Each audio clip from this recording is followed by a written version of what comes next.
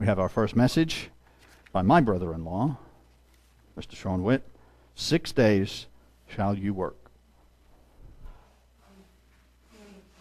Thank you, Matt. Well, I'm glad that my dream didn't come true that I had this morning.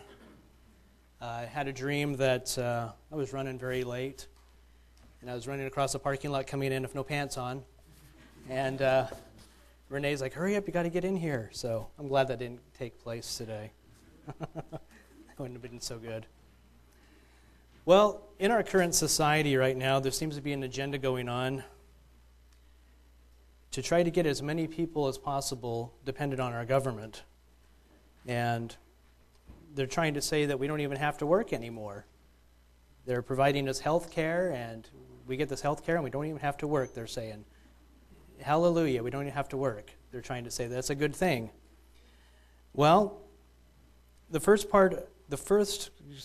back up here a little bit. Let's see what the Bible has to say about the subject of working. Now, the first part of the fourth commandment says, 6 days you shall work. It does not say work if you feel like it or do a halfway job. Let's all turn now to Exodus 20, verses 8 through 11. And we'll see what it says about the fourth commandment. Remember to keep the Sabbath day, to keep it holy. 6 days you shall labor and do all your work. But the seventh day of the Lord is to God, and there shall be no work done. It should not be done by thy daughter, thy maidservant, by their manservant, nor by the cattle, nor any stranger within the gates. For 6 days the Lord made the heaven and earth, the sea, and that all is in them, and rested on the seventh day. Wherefore the Lord blessed the Sabbath day and hallowed it. God works, and He takes it very seriously, and He expects us to work too. He created within us a need to work. And if we do it correctly, we can get great fulfillment from it as well. Now let's take a look at Proverbs 6, verse 6 through 11. And this is the New Living Translation. I like the way that it put it. Take a lesson from the ants, you lazy bones. Learn from their ways and become wise. Though they have no prince or governor or ruler to make them work, they labor hard all summer, gathering food for the winter. But you lazy bones, how long will you sleep? When will you wake up? A little sleep, a little more slumber, a little folding of the hands to rest. Then poverty will pounce on you like a bandit.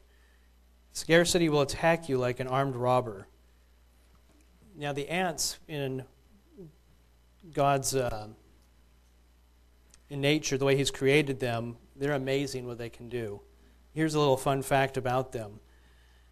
A worker ant can lift an object weighing 5 to 10 times its own body weight, and it can pull more than 20 to 50 times its body weight. So it's pretty amazing what an ant can do. You know, now if God can do that with an ant, what can He do with us? I mean, through Him we can do anything. If He's capable of making an ant do this type of thing, we should be able to far exceed our wildest dreams of what we could do with God's help. We have to work. It's part of God's given role. God has given us the example, like what I was saying from nature, of what the ant can do. Now let's check over in 1 Timothy 5, verse 8.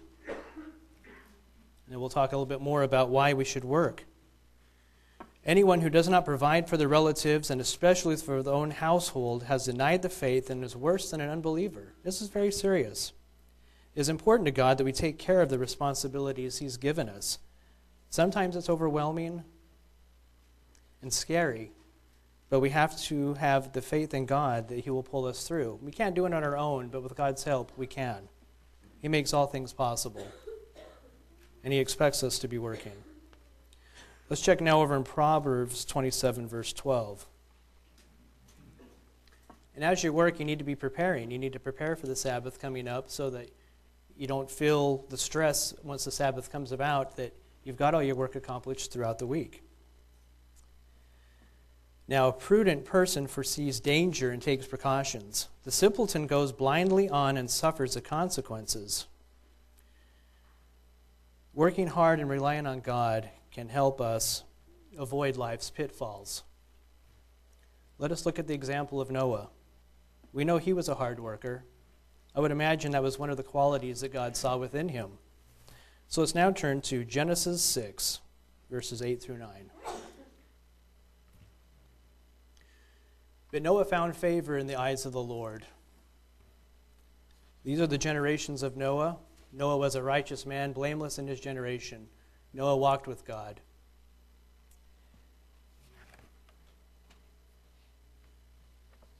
Excuse me, I tried to read it from the back and I lost my place here. So I'm going to get back on where I was reading from here.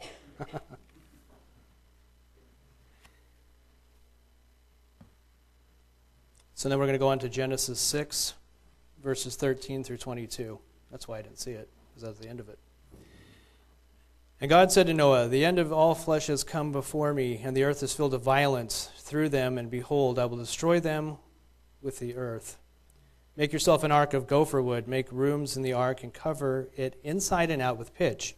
And this is how you shall make it. The length of the ark should be 300 cubits, its width 50 cubits, and its height 30 cubits. You shall make a window for the ark, and you shall finish it to a cubit from above the set of the door of the ark in its side. You shall make it with lower, second, and third decks. And behold, myself, I will bring floodwaters on the earth to destroy from under heaven all flesh, which is the breath of life. Everything that is on the earth shall die, but I will establish my covenant with you, and shall go into the ark, you and your sons and your wife, and your sons' wives with you.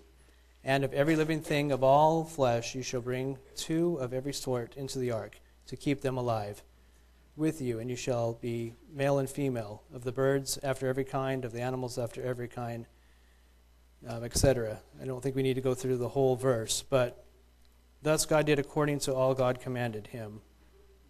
Thus Noah did according to all that God commanded him, so he did.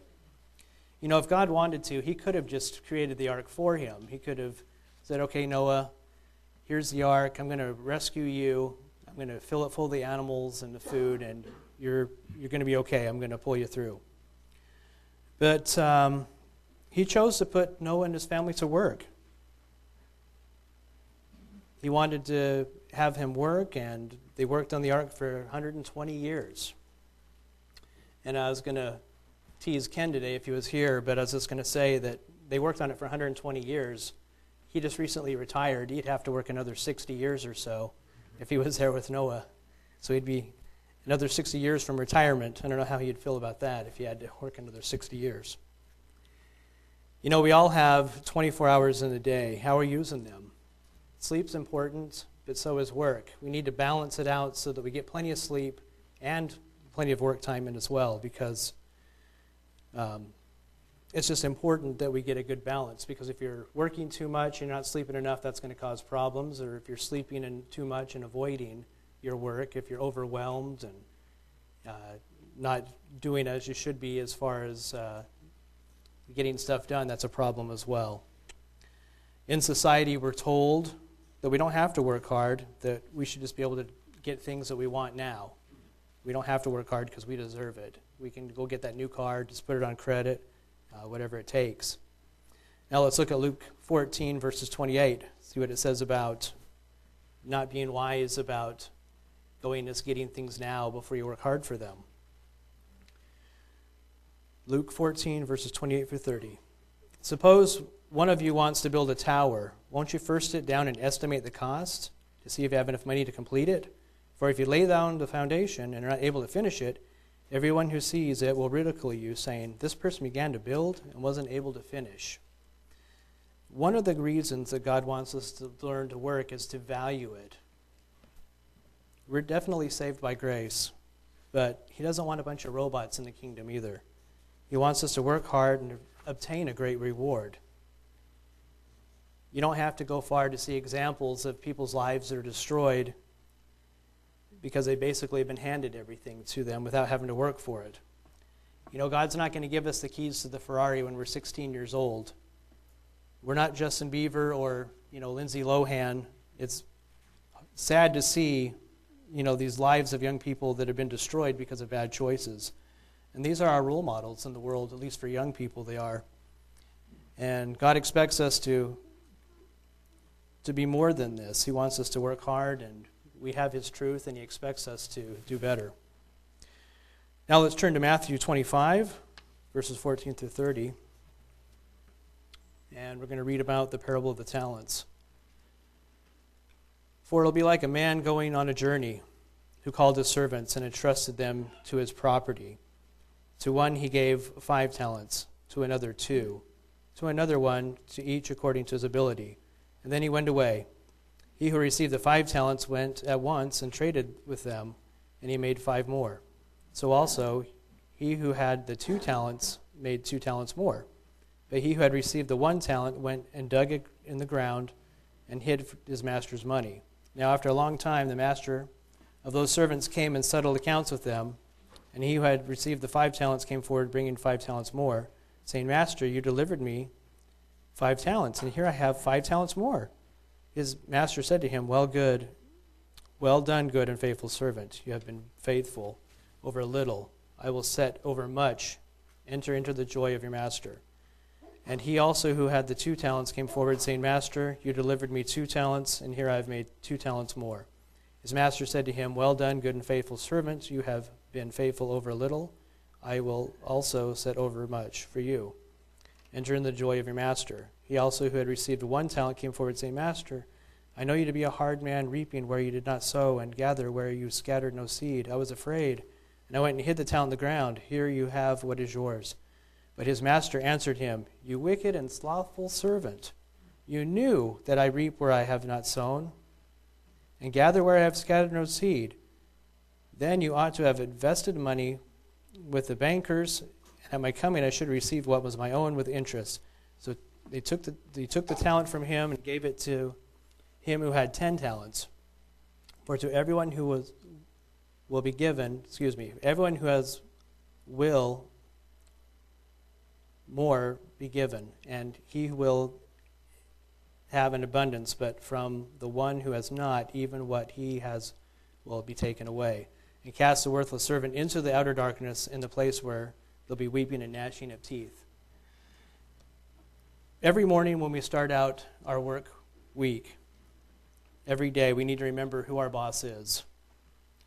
Whether we're a homemaker or a blue-collar worker, we own our own business, or white-collar worker, it doesn't really matter. Our boss is God. And we need to be checking in with him daily, actively reading the employee manual that he gave us to make sure we're following and understanding our role as a worker. God is the ultimate boss of all things. He's the one that made your job possible.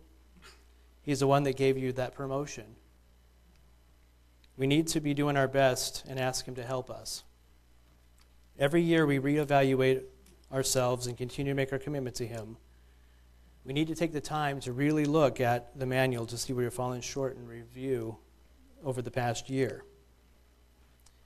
Let's go now to 1 Corinthians 11, verse 31.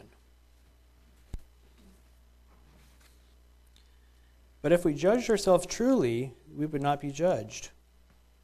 God wants us to examine ourselves daily. The time will come when we'll sit down before God. We'll give an account for the job performance we've done. And he will open up the books, and he will judge us upon how we performed. Let's go to Revelation 20, verses 11 through 15 to expand on this.